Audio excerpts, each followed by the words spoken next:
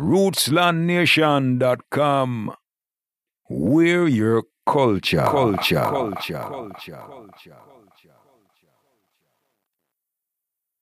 Henry K. Productions. The guy's righteousness govern the world.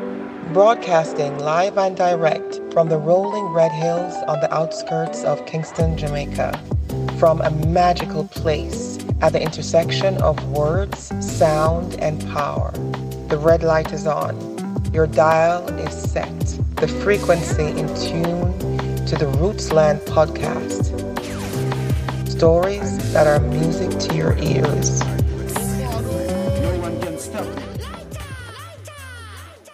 Hey Brian, what's up, my dopes?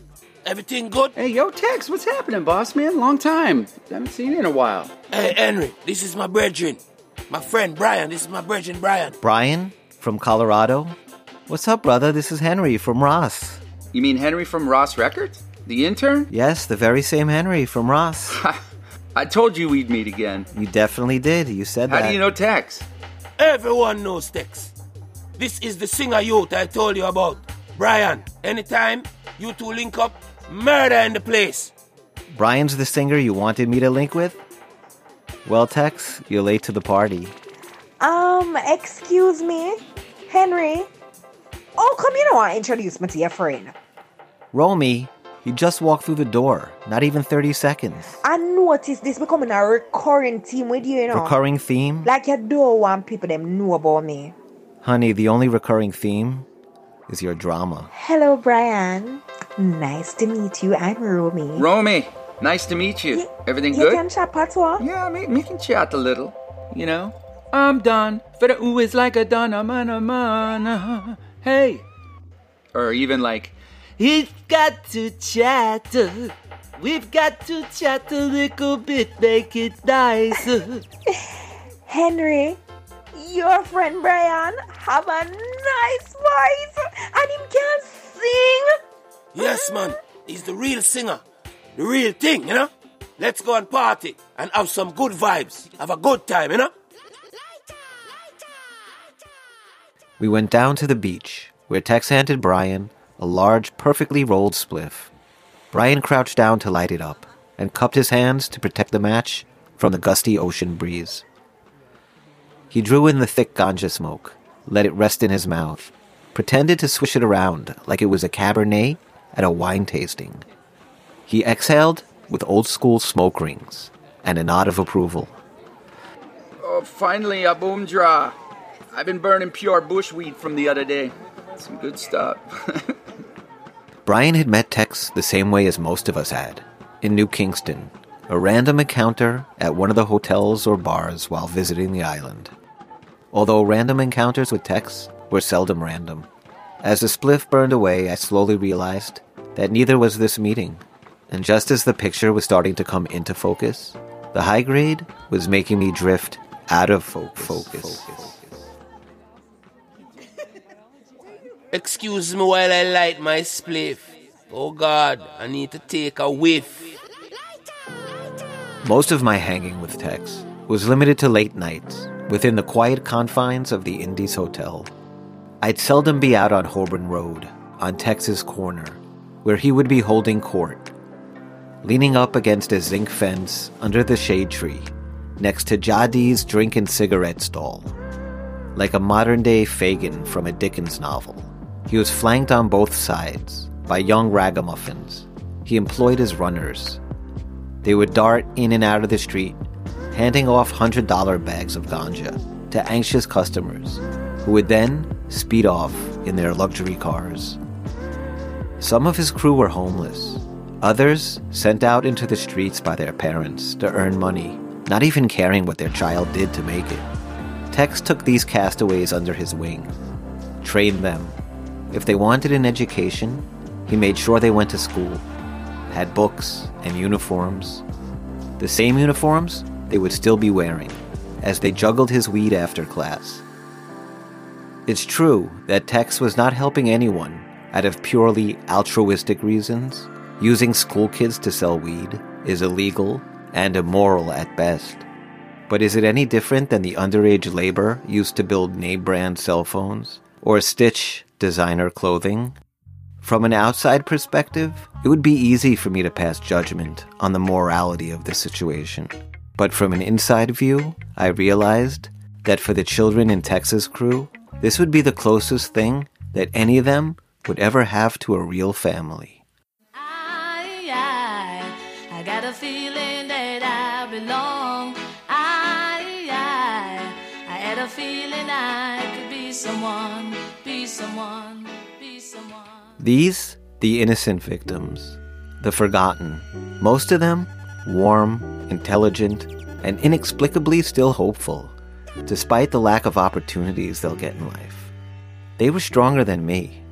I didn't have the strength to be around so many young people with so many problems that I couldn't do anything to fix more than hand over a few American dollars or buy a meal.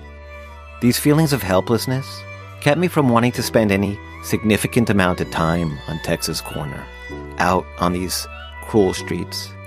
The same feelings that kept me away, they were the ones that drew Brian in.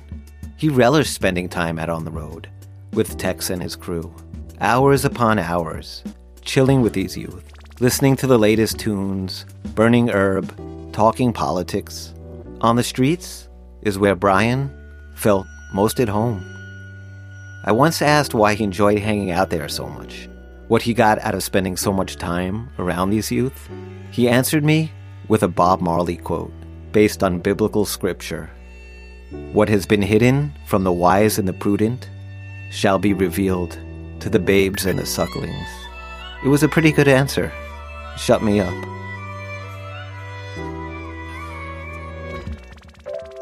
Me got a big tale to tell, so you better hang on. It's coming from the youth and call it Cold Brian. Hanging on Tex's Corner is where Brian went to college. He was out there all day attending class. And like any undergrad, formulating plans for his future. He wasn't the only one. So was Tex, especially when he listened to Brian sing along with the radio. The way he flowed to the rhythm captured the reggae vibe to a T. The stunned reaction from the onlooking crew, amazed at how this American kid knew every word to every song and could sound just like the original singer, sometimes even better. Well, that got Tex thinking. Was it fate that delivered Brian to his corner? Was this some kind of sign? Could the young singer be a way out for the tired gangster? The chance to diversify? Finally go legit? Tex always said that gangsters didn't have time for dreams. So before he can even contemplate the scenario, there was still one missing ingredient he needed to add to the mix. Tex needed a frontman, a partner for this new venture. Someone he liked and trusted, that had knowledge of the music business. Someone that could walk in the doors that Tex opened with Brian's voice and can close the deals that followed. I would later find out I was his mark from the day I checked into the Indies. Rastafari is real life, natural living. It's all about life. Reggae Sunsplash Concert is basically a less organized version of Woodstock, with more weed, and just about the same amount of love. It's where die-hard fans assemble from across the planet and come to the Caribbean for 5 sun-drenched days and star-filled nights of music. Often, it's the quiet moments when the real magic occurs, in between the conscious lyrics, pulsating bass lines, and rock-steady guitars. People discover each other. They discover themselves. Sunsplash is an atmosphere where it's impossible not to discover something. It made me feel like I'm in the beginning of time again, you know? On the final morning of the show, the sky gave the Sunsplash audience a gift just as beautiful as the music. After a short morning shower, the stars began to fade, and one by one, colors started to wake. They were preparing us for what was about to come. This was just an opening act. The real star was still building up for his grand entrance, just below the horizon. There were a few dozen other reggae fans by the water that stepped away from the show to enjoy the sunrise on the beach. Gregory Isaacs, the cool ruler, was strutting around on stage in a three-piece suit and matching fedora. He brought a sleepy crowd to their feet as the level of the music was in perfect balance with the gentle waves that were rocking on the shoreline. Romy held onto my hand tight. I would be leaving Jamaica soon, and this was weighing heavy on both our minds. Brian and Tex were burning their morning spliff and discussing getting some ackee and saltfish from one of the food stalls. Without saying anything, Brian drew my attention over to a group of Israelis, saying their morning brachas facing to the east towards Jerusalem. And only a few yards away, some of the American Muslims were kneeling, also chanting prayers towards their holy land, Mecca. They were also facing east. Small groups of Jamaicans and tourists congregated with each other, and you could already hear the debates and opinions on the best and worst performances, the outfits, the booms, and the busts of the week. Friends, both old and new, were saying their goodbyes until next year. It's never been only the music that makes this festival so unique. It's the people drawn to the music. They are just as unique. Spiritual warriors and adventurers looking to be part of a world that is connected on a deeper level and believe reggae music could help move humanity to this higher consciousness. I'm sure back home in Japan or Germany or Israel or Iowa, they're considered eccentric, outcasts. I know many of their families, friends, don't understand their love for this strange, exotic music. They're nervous about what their child is getting themselves into. Well, what they're into is a music and culture that celebrates love and life and equality. A lifestyle that inspires people to understand the plight of the less fortunate and do something to solve it. This is a movement that one day is going to make your child a better, more compassionate, more generous human. I can say that because that's what it's done for me and for so many others that I know. Don't worry about a thing, because every little thing is going to be alright. Choo-choo. You know, Henry, I've been talking to Tex about moving down, go full-time into music. Why don't you make the move also? We need you as part of the team. Can't you feel the vibe in the air, man? Brian, of course I do. There's no one who wants to be part of this more than me. But I have responsibilities. I have to go look for a job. I owe my parents a fortune.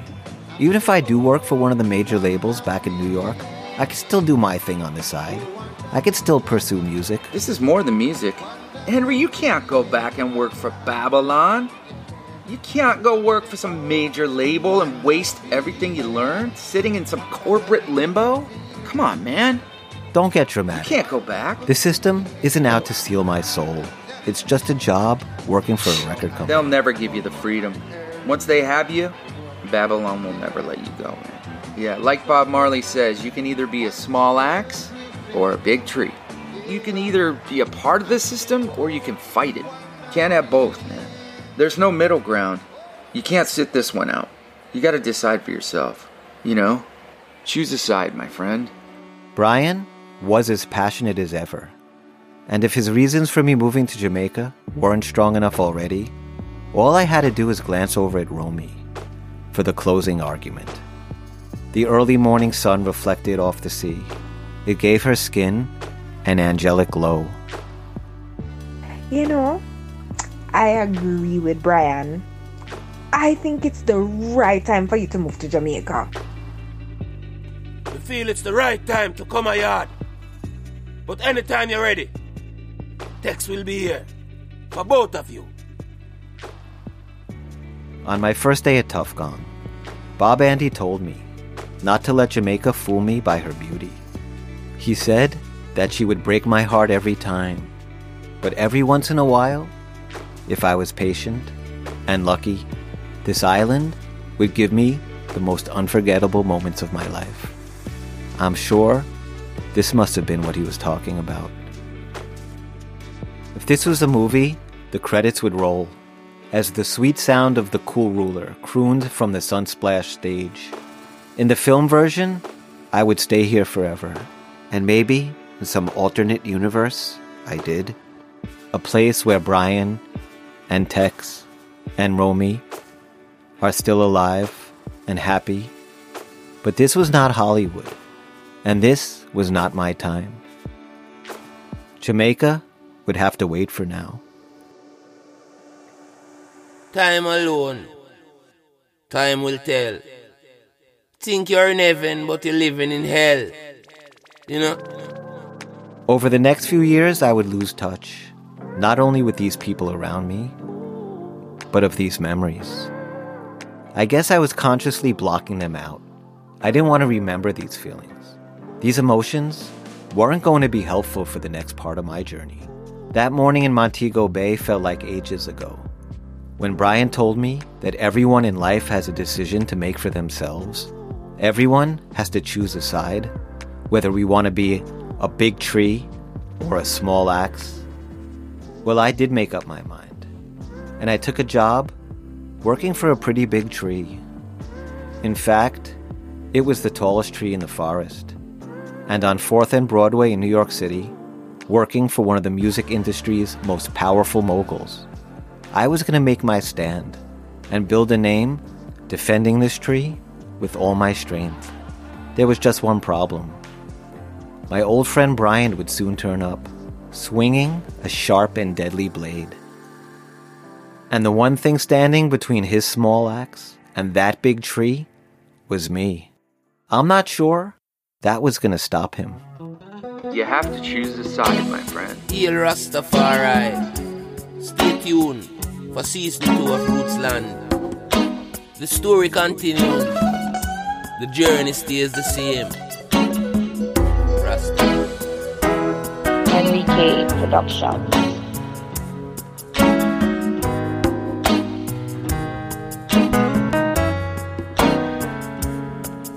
When I tell you that times are getting critical, I don't want you to worry.